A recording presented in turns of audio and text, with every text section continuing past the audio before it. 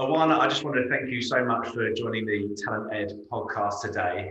As you know, Talent Ed is all about sharing experiences from the talent acquisition space, allowing our listeners the ability to lean in and learn from highly capable, experienced people like yourself, sharing in tips and tricks on how you've got to where you've got to today and how you overcame some of the talent challenges that you will have delivered.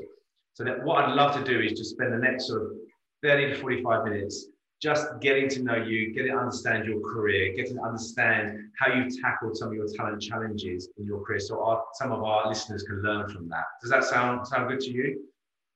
Hi, Leo, and thank you for inviting me. Hi, everyone. That sounds like a big list. I hope we can get through it. Otherwise, we're going to need to do episode 2. Yeah, we'll do episode 2. Exactly. That sounds great.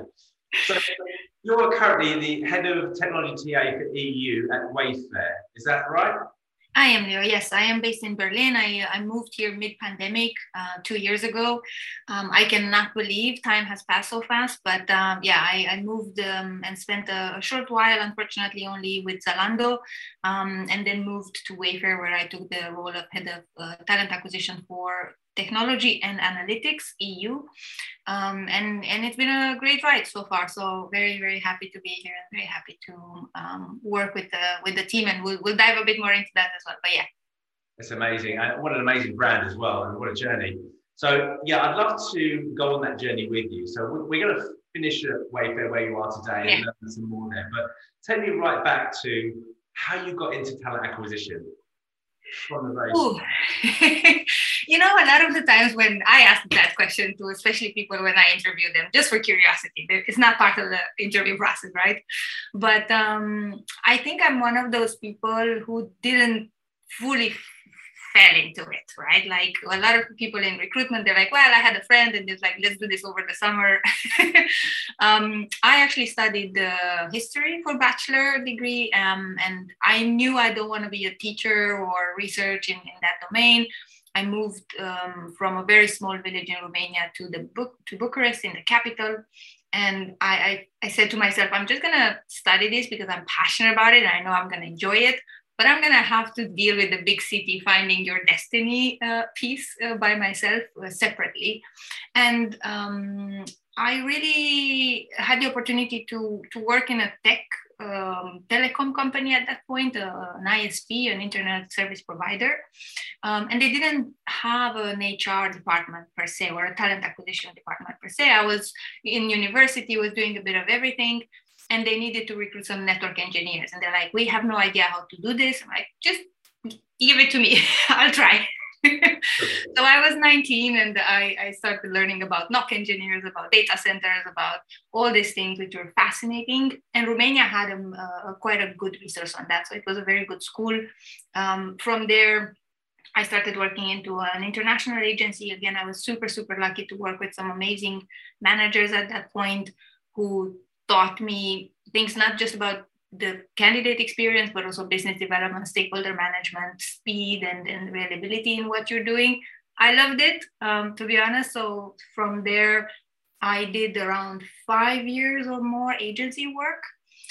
One of the best agencies still on that market in Bucharest is BrainSpotting. I had the honor to also lead some teams there, while still very young, I might say, but I got a vote of confidence. So that was, I would say, a good boost for me at some point to say, I'm good. I just need to expand my wings outside of Romania.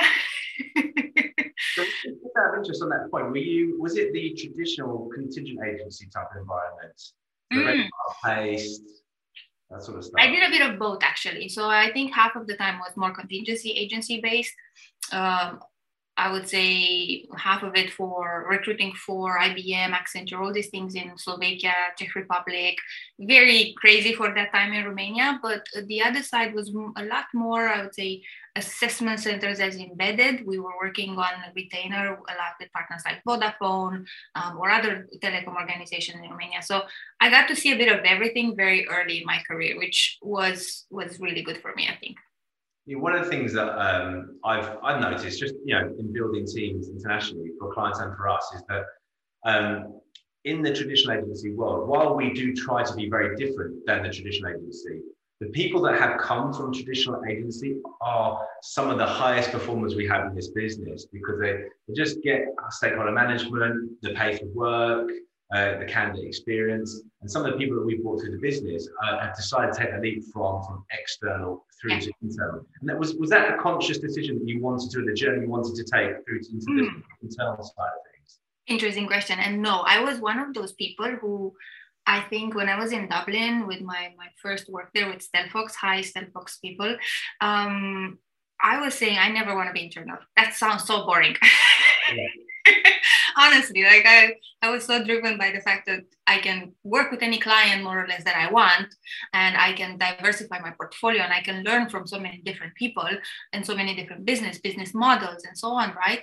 And at some point with Stelfox, actually, they were the ones who had a project with Activision Blizzard. Those who play Call of Duty, they would know. Yeah. And they have this infrastructure group in Ireland, in Dublin, Demonware, and they needed somebody embedded for like 3 months or so. I was working with them already in agency mode, and so they just needed some boost at that point. I was like, okay, I'll join you full time for a period of time, and then I'll be back to agency days. But I got the taste, to be honest. You loved it. After that little experience, and I met some amazing people there. Even to this day we keep in touch, and I love the company. I love it. It was very geeky, very technical, right? And I loved all that, and that kind of caught the eye of some folks in Facebook at that point. Yeah. And again, I was like, I don't want to be in a big organization. That's gonna be, just a small person in a big system of things. And I did interview, I remember back then, and a lot of our audience would have the same challenge, right? Like you interview with Google, then you interview with startups. How do you choose? There's no recipe, but I think what I really enjoyed about moving in the first like proper internal role with Facebook was that the people were really, really passionate, especially a bit the same like in an agency, right? They were really hungry for knowledge, and that made me go there. And they were also doing a lot of the work that I really enjoyed, working on infrastructure, SRE type of role, again, very, very technical stuff. So from that point onwards, I was like, okay, internal is not that boring. And what year were you at Facebook? Sorry. What years were you based at Facebook? Was that in Dublin or in the UK? 7 years ago in Dublin, yeah. And so you're at Facebook. One of the things I've always been curious, Facebook's obviously an amazing brand that would have quite a natural pull for talent. Mm-hmm. Is that a good assumption? And if you do, that's a good, right? So we'll come on that, but also, and we'll come on to the diversity piece later, but if you do have such a pool of talent, how do you make sure that you create that diverse workforce when you have an influx of candidates? My experience on that note, I would say it surprises people.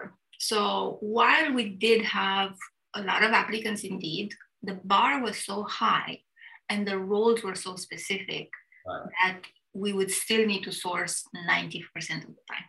Wow. Okay. So we would go through hundreds of profiles on a weekly basis and select the 5-10% that would cut it. It was not, especially back then, again, maybe in other types of roles, it would be different. But for these very niche technical roles, the bar was so high, the specificity. Like I was hiring some network engineers for laying down like the entire plans to put cables under the sea between the continents for us to have internet. So it was called Project Aquila. It was super interesting. And then of course, all the data center work for Facebook is quite fascinating. They opened some data centers in Ireland after I left, but they had a massive one in Sweden already. So the answer is not really. Like, even if you are a very high, like attractive brand, you need to make that balance with quality and with exactly what you're searching. And even if people would come in, even the ones we source, right? Like again, 80% would not pass the interview. So your funnel would get very small very fast. That's okay. So that's really interesting. I want to stay on that for a moment, if I may, because I believe that the role of talent acquisition when you have a good candidate is sometimes convincing the hiring manager that they are right, because they do have that 30-minute window, And depending on how good that 30-minute window is, like a yes or a no, right? But you've probably had this sort of lobbying period, communication period. So you've probably got a more of a picture of this individual coming in than you would have than the hiring manager. They have a very, very specific view. A lot of our listeners and some of our clients are recently invested scale-up businesses, right? And they have a talent acquisition function, very small usually, and they would have to convince usually the entrepreneur or the founder, the owner, that this person's right, who holds a very high standard. How did you go about positioning candidates to these individuals that held the bar so high? And did you have any examples whereby you sometimes had to really convince someone because you knew they were right, but the hiring manager wasn't buying them? It's always tricky, right? Because it depends where you are in the process. How much did you learn from some failures? So there's always the calibration piece, right? I hope people have the chance to do that with their hiring managers, but I think a thing that always saved both of us, right? Like it's the hiring manager who needs to hire, not me. So first of all, they need to realize that whatever decision they decide to make, it impacts everything: time, the quality, the engagement of candidates, and so on. But what I would say I would advise everybody to do is to try to build with their hiring manager a grid of what good looks like, with as much variety as possible, right? Because again, roles also evolve. So if you do your structured interview and you say, I need A, B, C, how does that look depending on the level, the background of the people? What would be option A, option B, option C, so that you also kind of give yourself a bit of a chance and a bit of a buffer. And this combination of structured interview, because I mean, I know where you're hinting at. Hiring managers change their mind all the time as well, right? So we need to lock them in as early as possible and say, no, we agreed on this thing.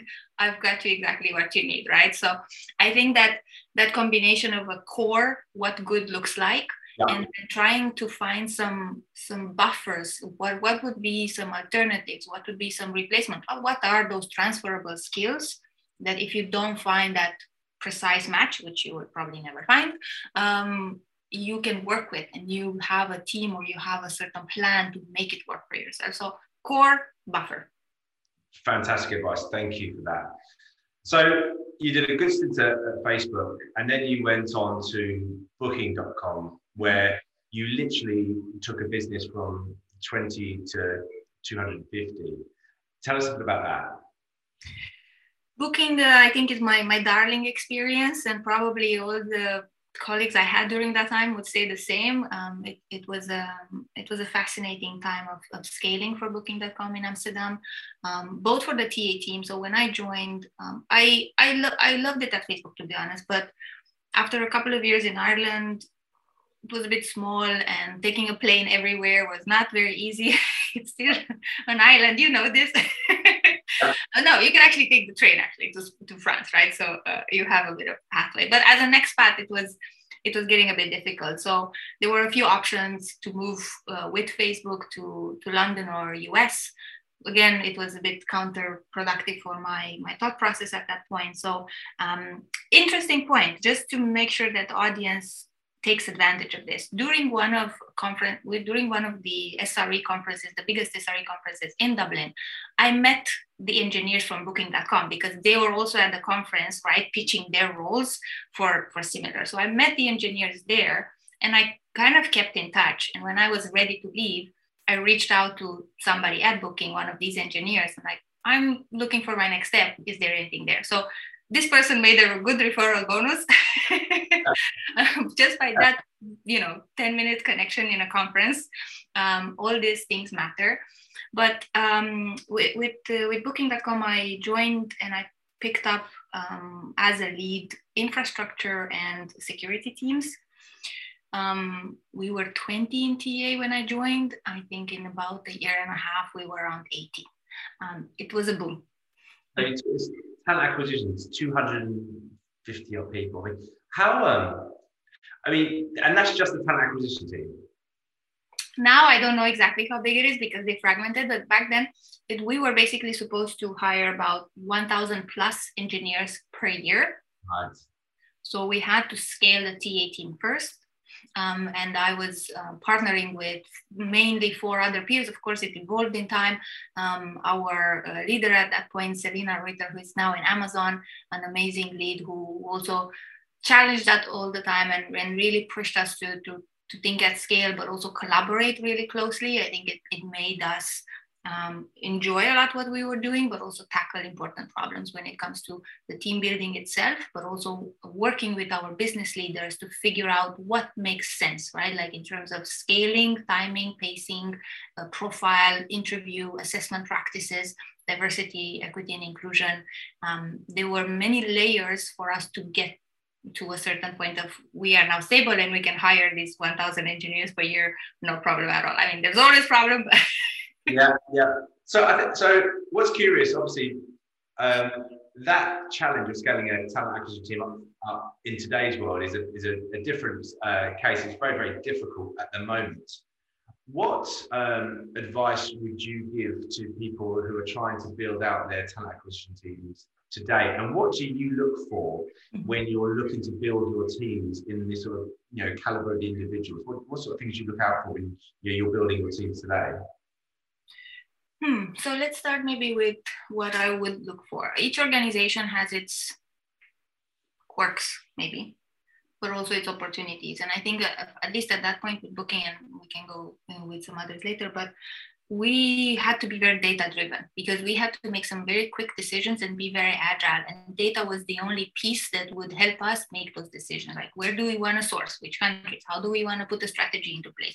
How do we advise the business? Like, what's the funnel looking like? Where are some good opportunities? So that was a team throughout each interview, for example. So we would have, again, a bit of a grid on what will make somebody successful here. Right? If you don't have these core things, you're going to struggle or you're going to fail or you're going to have a long, painful time to learn. I mean, everything is learnable, but ultimately there was a certain passion or inclination or potential, right? So I think that was definitely something that we were looking for. But the second part, I would say, was really the diversity of backgrounds. We were really conscious about doing panel interviews for all our recruiters, even today, right? I think it's fairly normal, just to understand what's the value add of this person. Whether your agency, you're not, whatever you were from, how do you contribute longer term, right? Like, how are you going to develop in this organization and how are you going to put a bit of a footprint on the whole team. And there was a very interesting piece, and I stole it and I'm using it a lot now, especially as you grow in your career and as you become a bit more tenured in a certain team. How do you multiply yourself? We called it the force multiplier. So you are an enabler of others at some point through your knowledge, through your network, through even the plans and initiatives. You can pull people with you, you can push people, and they become better. So therefore, the whole team becomes better just by these small actions, right? This force multiplier. I really like that concept, and I think it works really well when you're thoughtful about that. Definitely. So that's something that resonates a lot with me. One of the things that I tried to do in my last role and in this business today is build a team of people that are around you, that when they're in the room, you don't need to be in the room, So they are obviously replicating the values, beliefs, and work rate and quality of the business. It means in a fast-growing, scaling company, you can not only multiply, if you multiply yourself, you multiply the work rate and the performance and the delivery again. So that's fascinating. And then you went on to Zalando. Actually, no. After Booking.com, I had a very interesting opportunity in Paris. Okay. With the Criteo is a less known organization. I think about 3,500 people at the moment. They have offices in Paris, Grenoble, and Michigan. Back then, when I was there, they also had in Palo Alto a team. And I got the opportunity to build one of the few AI labs that are in Europe. So you would see some with Facebook, with Google, Amazon, and Criteo, and at that size, around 100 people, 100 plus. Machine learning, data science, data engineers, very, very interesting. So yeah, I've been through Paris as well for a bit. Well traveled. I'm a nomad. For sure. In the previous life, I was a nomad. And you settled in Berlin now, right? Yes. And that's when you landed into Zalando. Was that right when you first landed? Yeah. The same. I think a bit of a network, right? The advice: keep your bridges tight. A former colleague from Booking, the same. There was an opening in Zalando, and I interviewed with them. It was really amazing to meet the leaders there. When I joined, unfortunately, the role was not exactly what I was looking for that particular time. Plus, the person that I was supposed to work with or for, no matter how you want to put it, Soren Winter, is now my current manager in Wayfair. So there was a bit of a transition, I would say, more towards following a leader that I really respect and I really feel that I can learn from. And here we are actually still together with a very good leadership team, I feel. So, yeah. And well, that goes towards our conversation earlier about how you build people around you that can replicate. When you leave the business, you want to take the people with you because you've invested so much in them and you're well-oiled team and it's operating between you. So eventually, I think once you grow in your role, and again, you've been in a couple of areas, and hopefully you've done well. Yeah. People know you, and they want to be more with you to see how it goes, right? The industry at some point gets really small, to be honest, which is a good thing. I love this part that we can still find our own paths and build new things all the time, but in the same time you have a network of people that you can rely on. To be honest, I think I realized that fairly late in life. I wish I would have realized that earlier, that the community is really important, and initiatives like Hung's or yours now, I think they're so important and we don't value them enough. Everything I learned was from other people. Like there are now a few books on recruitment, the Hiring Success, and I think there's more and more, but especially at the beginning, I learned from the others, and without them, nothing would have happened. You're right. I think one of the things I've noticed about this industry, while in my view, especially in the UK, let's face it, recruitment, as in the traditional sense, hasn't possibly got the greatest name in the world, because it's kind of got this old sort of spray praise CV type connotations to it. But actually, in-house talent acquisition is actually, I feel, a different area, and I feel there are lots and lots of communities that we're part of and we contribute to, events we go to.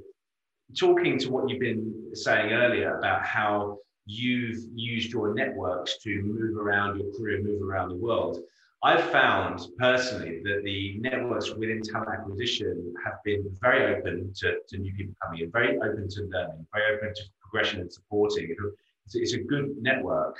Hence why we do, and you've agreed to come on this sort of thing, right? So that other people can learn from it. I'm interested to learn if there are any that you use personally. What sort of, are there any kind of groups that you follow, any, networks that you're part of that have helped you through this sort of networking phase into different roles you've taken? So in the recent years, I would say, of course, recruiting toolbox from the US, that's a bit separate, more on assessment, and DEI, they do a lot of classes, but they also have a lot of community built around that. So definitely recruiting toolbox, but recruiting brain food here with Hung Lee, one of the biggest communities we have, and I think we can hopefully keep on counting on it. It's diversifying, so that's pretty amazing. And I think what was interesting for me, I was always pulled in some other type of initiative. Like, for example, now I'm doing a co-hosting podcast with Bass Talent Savvies. It's called, you find it on Spotify. There's small trials, small things that connect you with even more people. I think in the UK, what I see really strong is this recruitment leaders, 100 recruiter leaders. That's a very strong community that I don't see in other countries, to be honest. And it's really good to stay close with.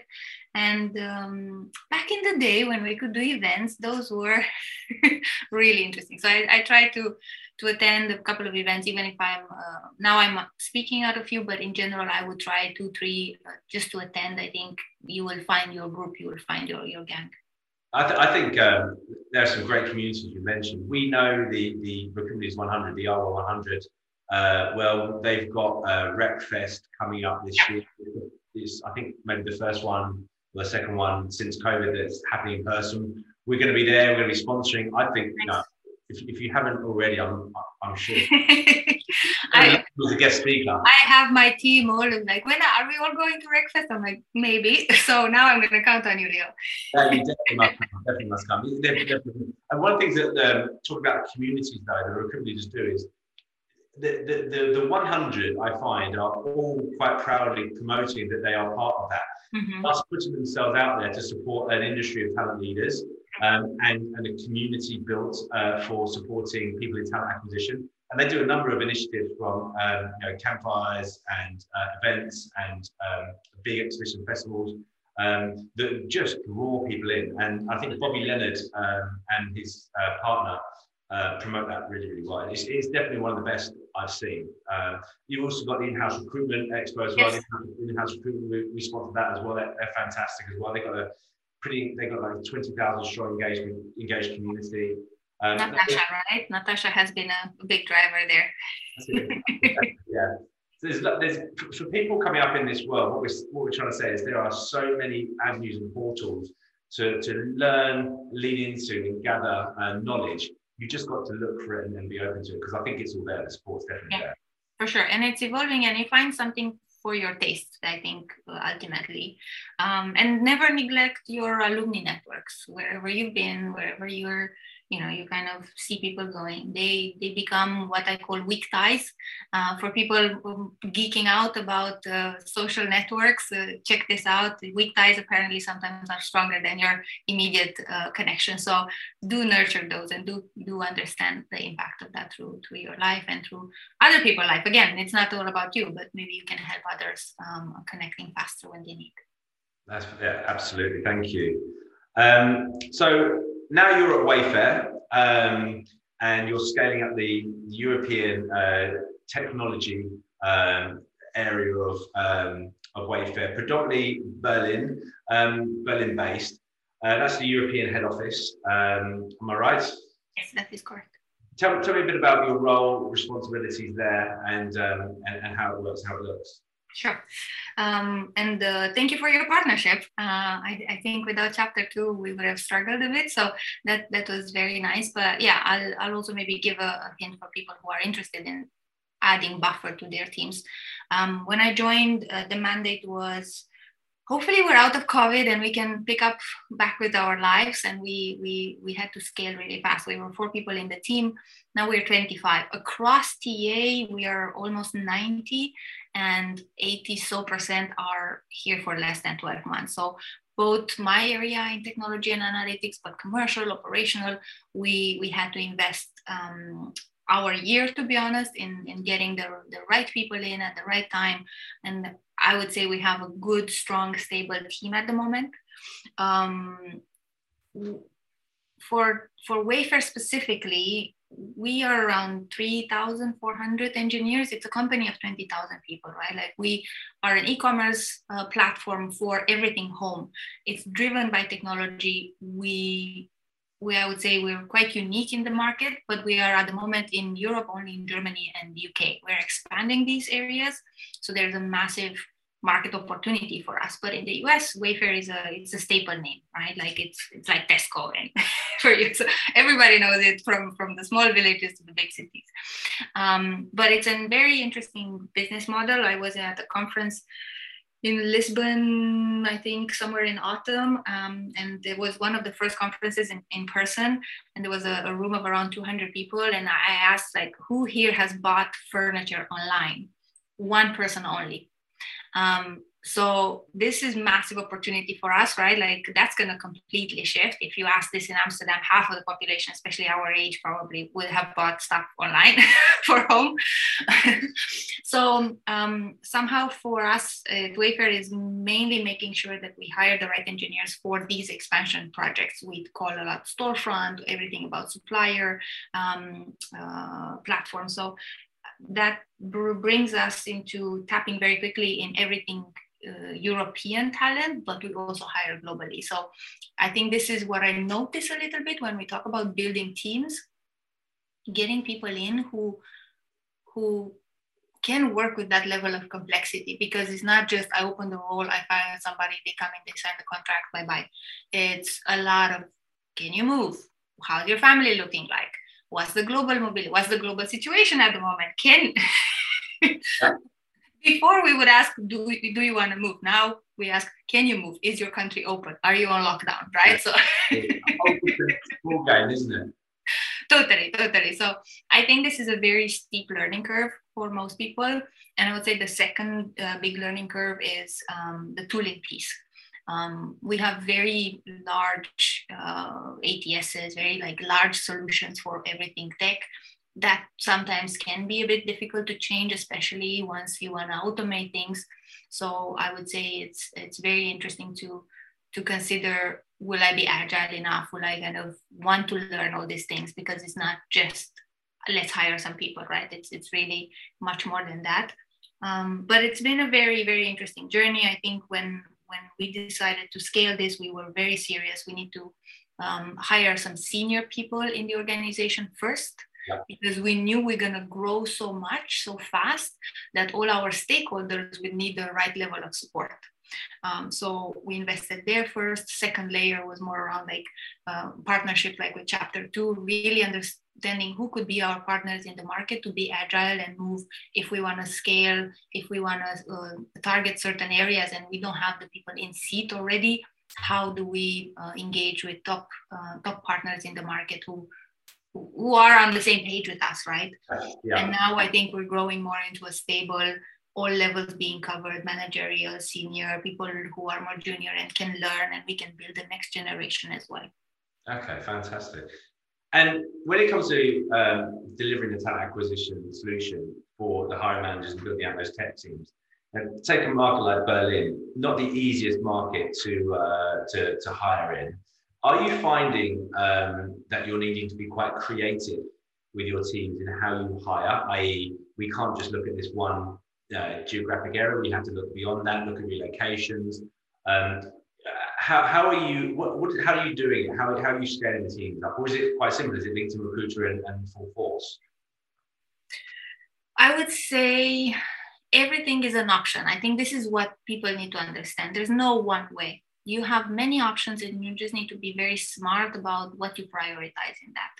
I'll give you an example. At the moment, we do have a type of role or a type of team that we need to build that needs to speak German.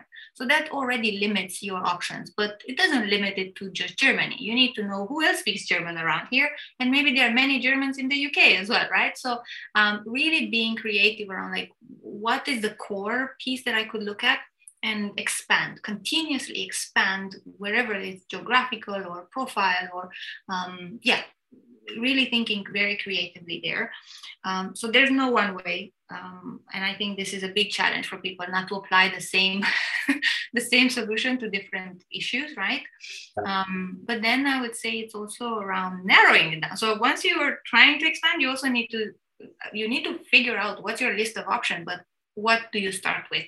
So you don't go a bit crazy around around the field, figuring it out, but trying to create some reliability in your thinking process, at least, and validating that constantly with your hiring manager and with your teams for sure. So I quite like where you're coming from there. So you start off with a very clear view of exactly what you want precisely.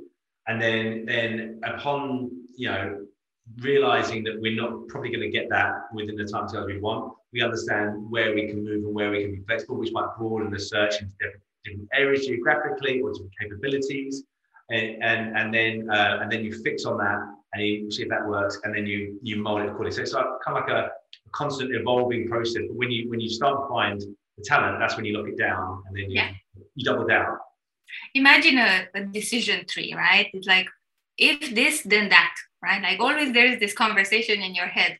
If this happens, if this is needed, then this needs to follow, right? So then all this, each answer builds on another answer, right? So it sounds very philosophical. It's not, right? But it's a process of a daily check-in with oneself. Am I on the right path? Do I need support, right? I think a lot of the times we need to acknowledge the fact that, yeah, maybe I need to engage an external partner, or I need to advocate harder for changes in what I'm looking for to be successful. So even those should be or can be options to consider. Yeah, perfectly put. Okay, so we've talked a lot about the talent acquisition activity, and thank you for sharing your background with us. What I want to talk about is some of the other stuff that surrounds talent acquisition at the moment. I would like to talk a little bit about data and analytics and the tools that you use or you might be aware of, and also another pillar that we're quite passionate about, which is employer value proposition and employer branding, and what role that plays in the awareness. Because you have said it yourself through your experience, you scale businesses, globally, predominantly around Europe, but you've opened in these markets. And one of the things that I would guess is that when you've opened these in these markets where the company is possibly not so well known and the brand's not so well known, the employer brand is just unheard. No one, who's that? No one cares. So you've got to land in and you've got to hire these people and promote this brand. So let's start with employer branding. What's your experience of how employer brand can impact our ability to acquire talent for a company? And how have you used it in the past? And have you got any stories on that? The short answer is it hits massively into how successful or how fast you can get to success. My opinion is that we don't invest enough in employer brand, like organizations in general. They think last about it. Like even talent acquisition sometimes comes last, right? Like, oh, I'm going to build all this business and then I need some people to actually build the business. You should have started there.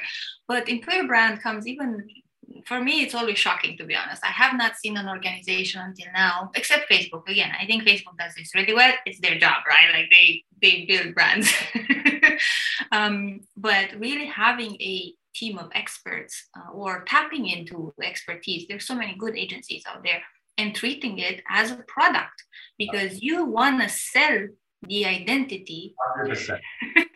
So if you're not doing but maybe that's the mistake. The mistake is that we're calling it employer brand and we're not calling it marketing, cash making stuff, right? So one of the things I've always said this, right? So when I had a little bit of controversy when I first stepped into talent acquisition work. I'm going to be honest, right? I sat in a meeting with quite a senior chief technology officer, and they said to me, "What are you doing in the talent space? You're an advertising guy." Mm-hmm. And my response was quite clearly, because the Rolodex is dead, and recruitment is a marketing job. It's a sales and marketing gig. The recruiters, the talent acquisition people, are the sales people that actually have that direct one-to-one interaction with the people going to buy into that business, how you buy the product. And I also believe that it's a lifetime purchase. It's like you buy a house, you buy a car, you don't want to change it in 3 years. You'll be there for as long as you want to be there. So we are absolutely aligned on that. Employer branding is huge. Maybe did you see a lot of this at Facebook when you were there, or was it a bit too early? I've seen very good developments of EVP roadmaps and rollout of them. Booking has really done a marvelous job. I would say once they figure out, okay, we actually do need to put a team in place, yay.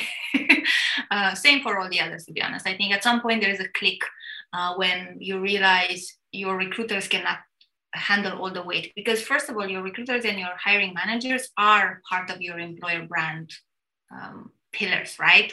They are the advocates. They are the how do you call that? Like when you have a voice. They're your ambassadors. They're your fans, right? Yeah, no, totally.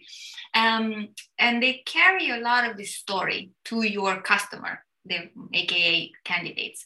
But there's a certain problem when your funnel doesn't consider this top side as a marketing, like consideration and awareness.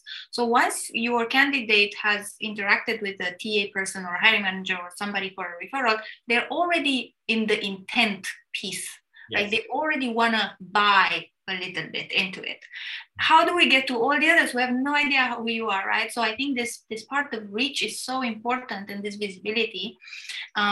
And I would say, of course, everybody talks about EVP, right? Like, what's your value proposition? What can you go with as a single voice in any market? And that is so difficult for people to agree on. Because again, it's your identity. Yeah. It's not that you're making, I don't know, a presentation that the next month is not valid anymore. You need to keep that for 5 years, hopefully, right? Yeah. So I would say the biggest challenge I see in the organization is actually agreeing on this EVP first. The rollout sometimes is not the most difficult piece.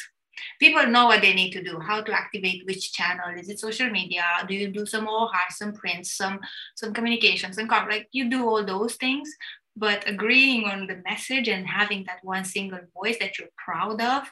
Anybody in the organization can say your tagline without thinking twice. It's a long road, to be honest. It is, and you know, the interesting thing I find about employer branding, marketing in this space is that if you are not doing the top of funnel content creation to show people what it's like working at your business, you're only ever going to be working in that intense area. Yeah. And what we believe is that we've got to open a window, right? We're going to create this window that absolutely passive people can look into and go, I like this place. This looks cool. Oh, I see that person. That's just like me. I want to be like that. That leader is super inspiring. Okay. And then they want to come inbound, because I had this tagline when I first set up Chapter 2. I was 15 years working for an amazing agency. I was the operational end, I was the scaling up end of it. So I wasn't, the true sort of creative marketer, but I was there for 15 years and I wasn't looking. And my tagline was, the best talent is not looking. They're happy, they're looked after. The intent ones, they're taken care of by in-house talent teams and the career sites. That's great, but you want those people as well, the ones that aren't looking.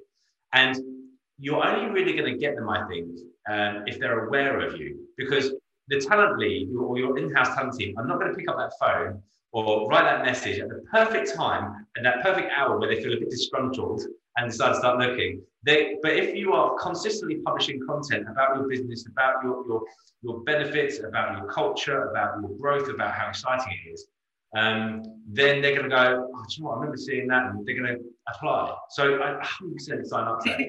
But you just said something like, I know people know this in recruitment. It's all about timing. Yes. But the timing is nothing without those connecting dots, even unconsciously. Or coming back to my example earlier, the reason why I ended up at Booking at some point is because I met somebody for 5 minutes in this organization 3 years before, right? So you cannot ignore the connectedness of things. And I hear we have such a big opportunity with everything, with the internet, let's say so. Before it was much more difficult to have reach. But in the same time, of course, we talk about diluting messages and so much noise that you also need to distinguish oneself. You need to bombard, you need to be present. Working in like Criteo in Paris is an advertising technology. So they compete with Google on ad space online, and they just have that model that works really well. But talking to the leaders there, they were like, it's 90% repetition and 10% distinction. That's all. That's how it should be. And I really see that, to be honest. Yeah, absolutely. So content creation, hugely important. But one of the other things that's equally important is making sure you're not only pushing out content to the right locations. Again, for me, marketing is about making stuff and distributing it to the right location. You can make the most beautiful campaign, but if you don't know where to put it, that other people are going to see it and engage with it, you may as well not have bothered, because that money's wasted. So marketing is about making stuff and distributing stuff. Yeah. And one of the things that in talent acquisition that we have around us all the time is loads and loads of tools and technologies that give us insights to tell us where the talent is, who's hiring it, what the average salaries are, what's the gender diversity split, etc., etc. And at Chapter 2, we have effectively a tech stack. It's not our own proprietary tool. We pride ourselves going out to market, getting best in breed, buying the licenses, and then using it to support our in-house teams. But there's so many products out there. Some of the listeners might really benefit to hear about some of the tools and technology platforms you might have used in the past that have added value to you. So what have you used in the past that you highly recommend? Something that everybody can tap into and it's not too expensive, LinkedIn Insights. So if you can convince your leader you will have a LinkedIn recruiter license anyway. So get that. It's going to give you a lot of real-time data, which is very important from the biggest database in the world at the moment. But I must say, I think a lot of people would find a very interesting data in their own ATS, which I'm very happy that we can tap. At least here at Wayfair, we have this amazing data capturing and data visualization tool called Vizier. And it captures things from three perspectives. So it brings in the data from ATS, but also from Workday. So your area where you store data about your current population. So you can compare attrition with what you're hiring, which sometimes you don't have that luxury in real time, right? And the same with everything, headcount planning and requisitions. What actually do I need to do? So gathering more sources of information, I think is really helpful. Again, I think a very interesting product. I haven't used it in organization, but I love it. I know of it and I love it. And I think it's a very interesting solution, especially for smaller and medium organizations, Candidate ID. It brings you so much information from funnel, external information, but then helps you tailor your approach really well. For the big organizations that I work with in general, we go for like larger CRM solutions. Phenom or Gem we are implementing at the moment. So I think these are very interesting ones to help you pull that. And as you say, you can always buy data, right? Whether you go to the large consultancy companies like the McKinsey's, the Bain, and so on, or you work with even your agency.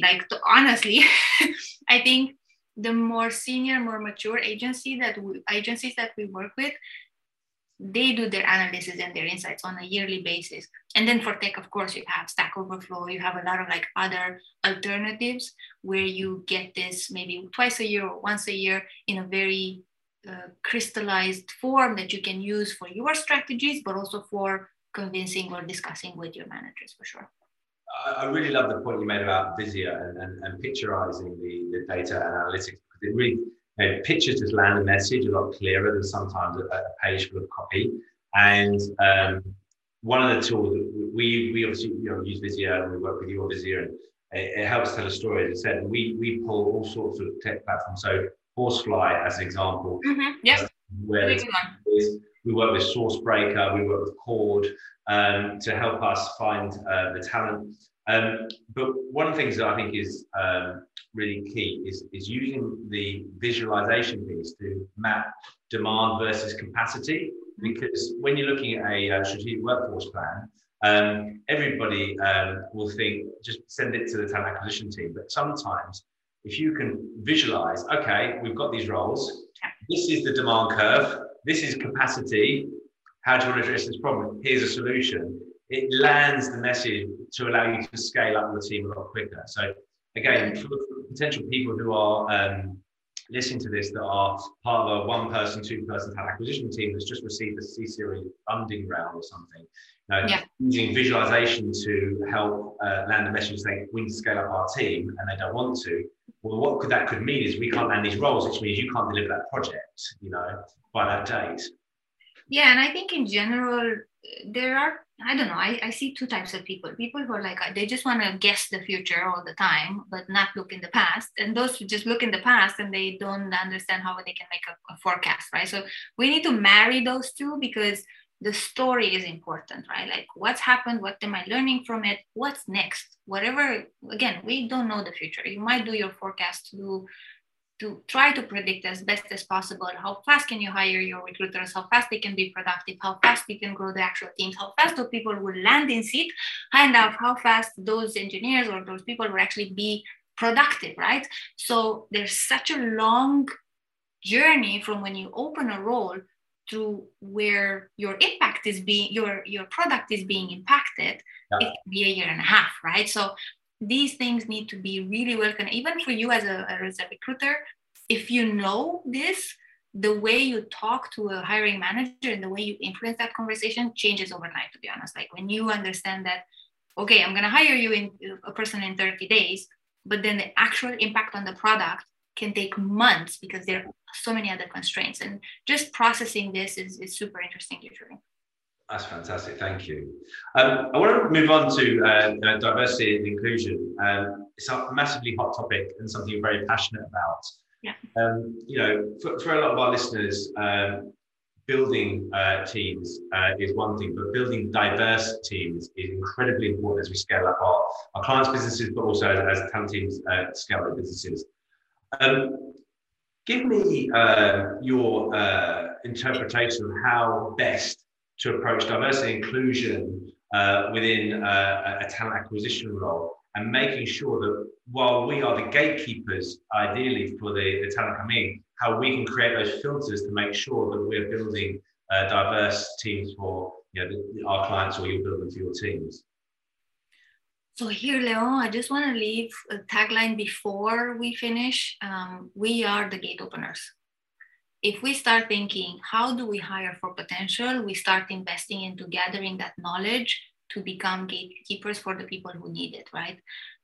There is this meritocracy philosophy is very damaging.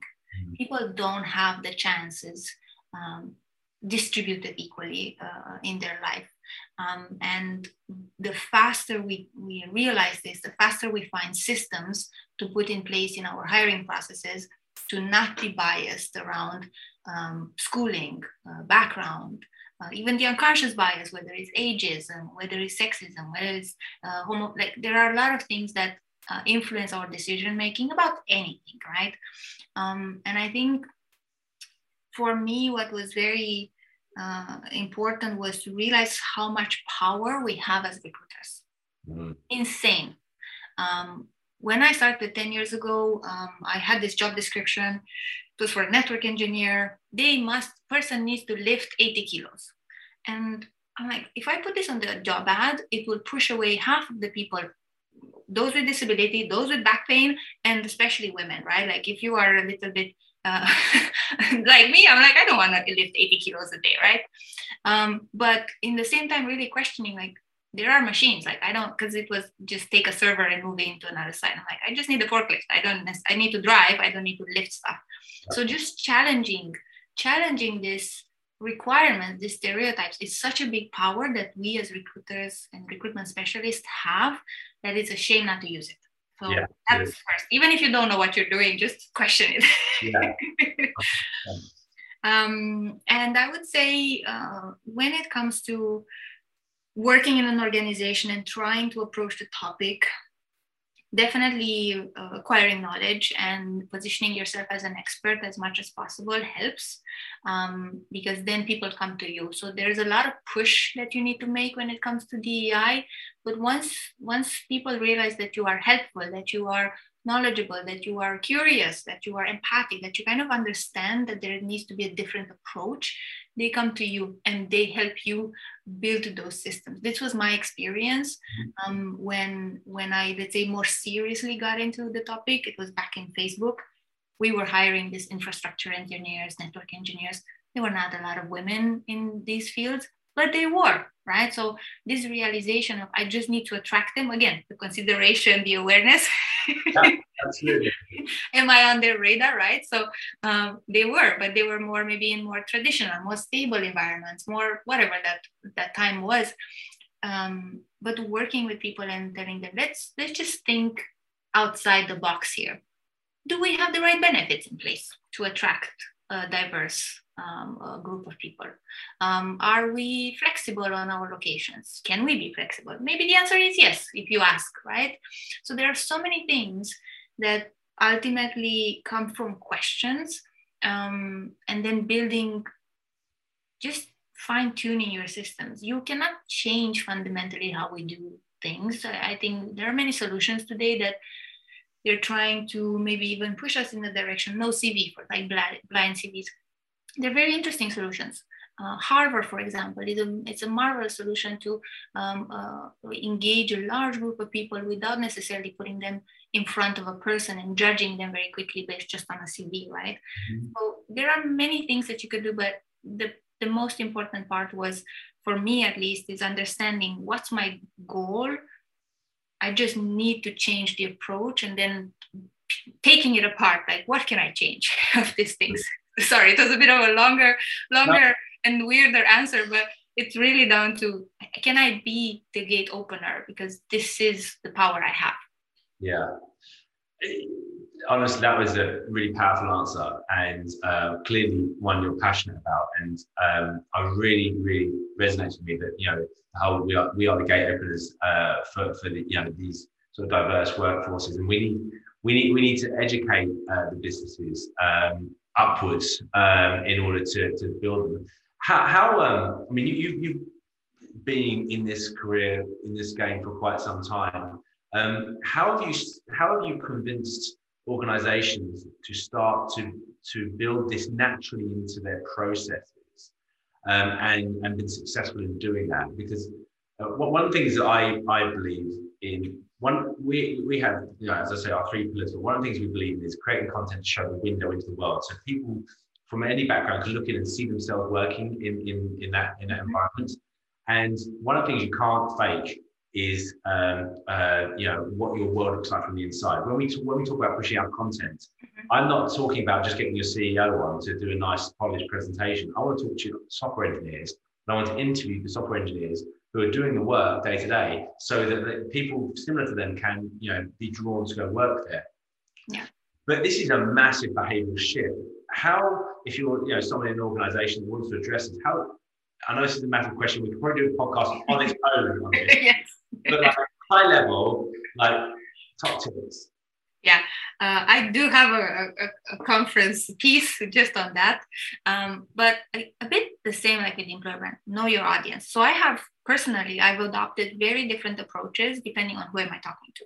If I'm talking to a CFO or a business person in my organization, I am making the business case, which is telling me that if I have diverse teams, gender and race, I have higher margins of profit. Like, I speak money when I speak to these people, okay? Because the research is there. Go to McKinsey, go to a bunch of other stuff, like from the development, UN, sustainability development goals. There's so much research about organizations, when they add even 1% of diversity in their teams, their profit margins change, their profit in general, their revenue in general changes, right? By not a little bit, like 20%, 25%. So I make the business case with a certain group of people. Then if I speak, totally, because, you know, they're like, oh, my roadmap is to get this business to 100 billion. I'm like, okay, I'm going to help you get there, right? But just hear me out. If I speak to hiring managers, I make more of a case about the other proof that we have around diverse teams, which is collaboration and creativity. So for them, it's important that their teams work well together and they bring the best product to the market. Therefore, again, this is your goal. I'm going to help you get there by making sure your teams are diverse, right? So those are 2 different areas. And then if I speak more to, let's say, even our teams, right? I think what I see a lot in talent acquisition, they don't have, while let's say I can adhere to the fact that I want good products for my organization, I don't necessarily own that roadmap. But what I own is the employee happiness. Mm-hmm. So I think for TA groups in general, and if I would speak to my TA director, I speak about engagement, and I speak about even social good in a way, right? We have a responsibility for our communities, because when you hire somebody, you don't influence just them, you influence their families, you influence their friends, you influence their purchasing power if you're doing equal pay. It was equal pay day yesterday. So there is so much that you can pick based on your audience. And I would just advise people to consider that first, then coming with the laundry list of things and losing people in the conversation, because it's a lot and it's sensitive sometimes. That's fantastic advice. Thank you so much. We are out of time. I just want to thank you so much for coming on this. It's genuinely been a privilege to hear your story hear some of your approaches and your experiences. I know our listeners are going to take a great deal from this podcast. So thank you so much for everything you contributed today. I'm sure you'd be open to it, but we generally ask if anybody's got any further questions or like any further insights, they can reach out to you on LinkedIn and get in touch. Thank you so much. Yeah, thank you very much for having me. I know I get a little bit too deep in some things, so if something needs some clarification, for sure, reach out on LinkedIn. Happy to chat anytime. And thank you very much for the invite. I hope it's helpful and entertaining. Brilliant. Thank you so much.